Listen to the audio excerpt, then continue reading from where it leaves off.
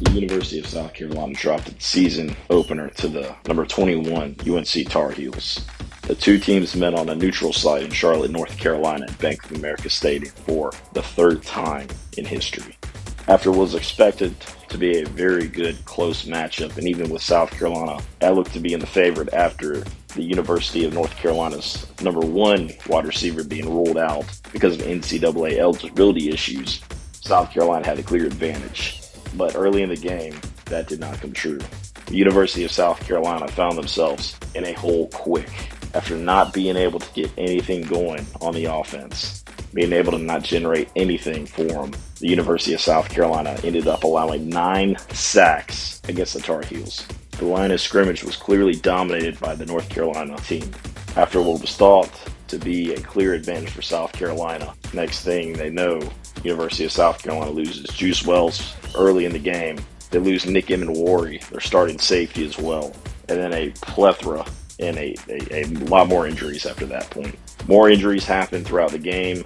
They had to get more freshmen, more younger players involved, and at the end of the day, it just wasn't enough, as Drake May did what Drake May does. Drake May had a hell of a night. Spencer Rattler also, even getting sacked 9 times, still went 353 yards through the air. Didn't have any touchdowns. Drake May, on the other hand, 269 yards. He did have 2 interceptions along with 2 touchdowns. The other side of things, North Carolina was able to get a running game going. South Carolina, at the end of the night, was -1 in rushing.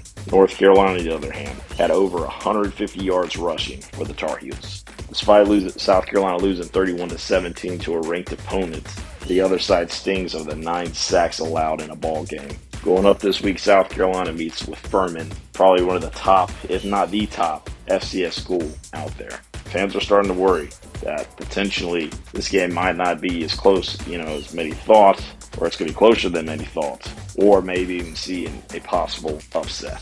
Some fans have not ruled it out after the performance in Charlotte. It was not a very good night for the University of South Carolina as they fell to North Carolina 31-17. This Saturday night, they take on the Furman Paladins. Last time South Carolina played the Furman Paladins, they won handily.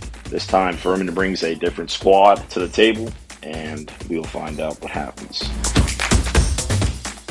The preceding podcast is a product of Big Media and copyright 2023, all rights reserved.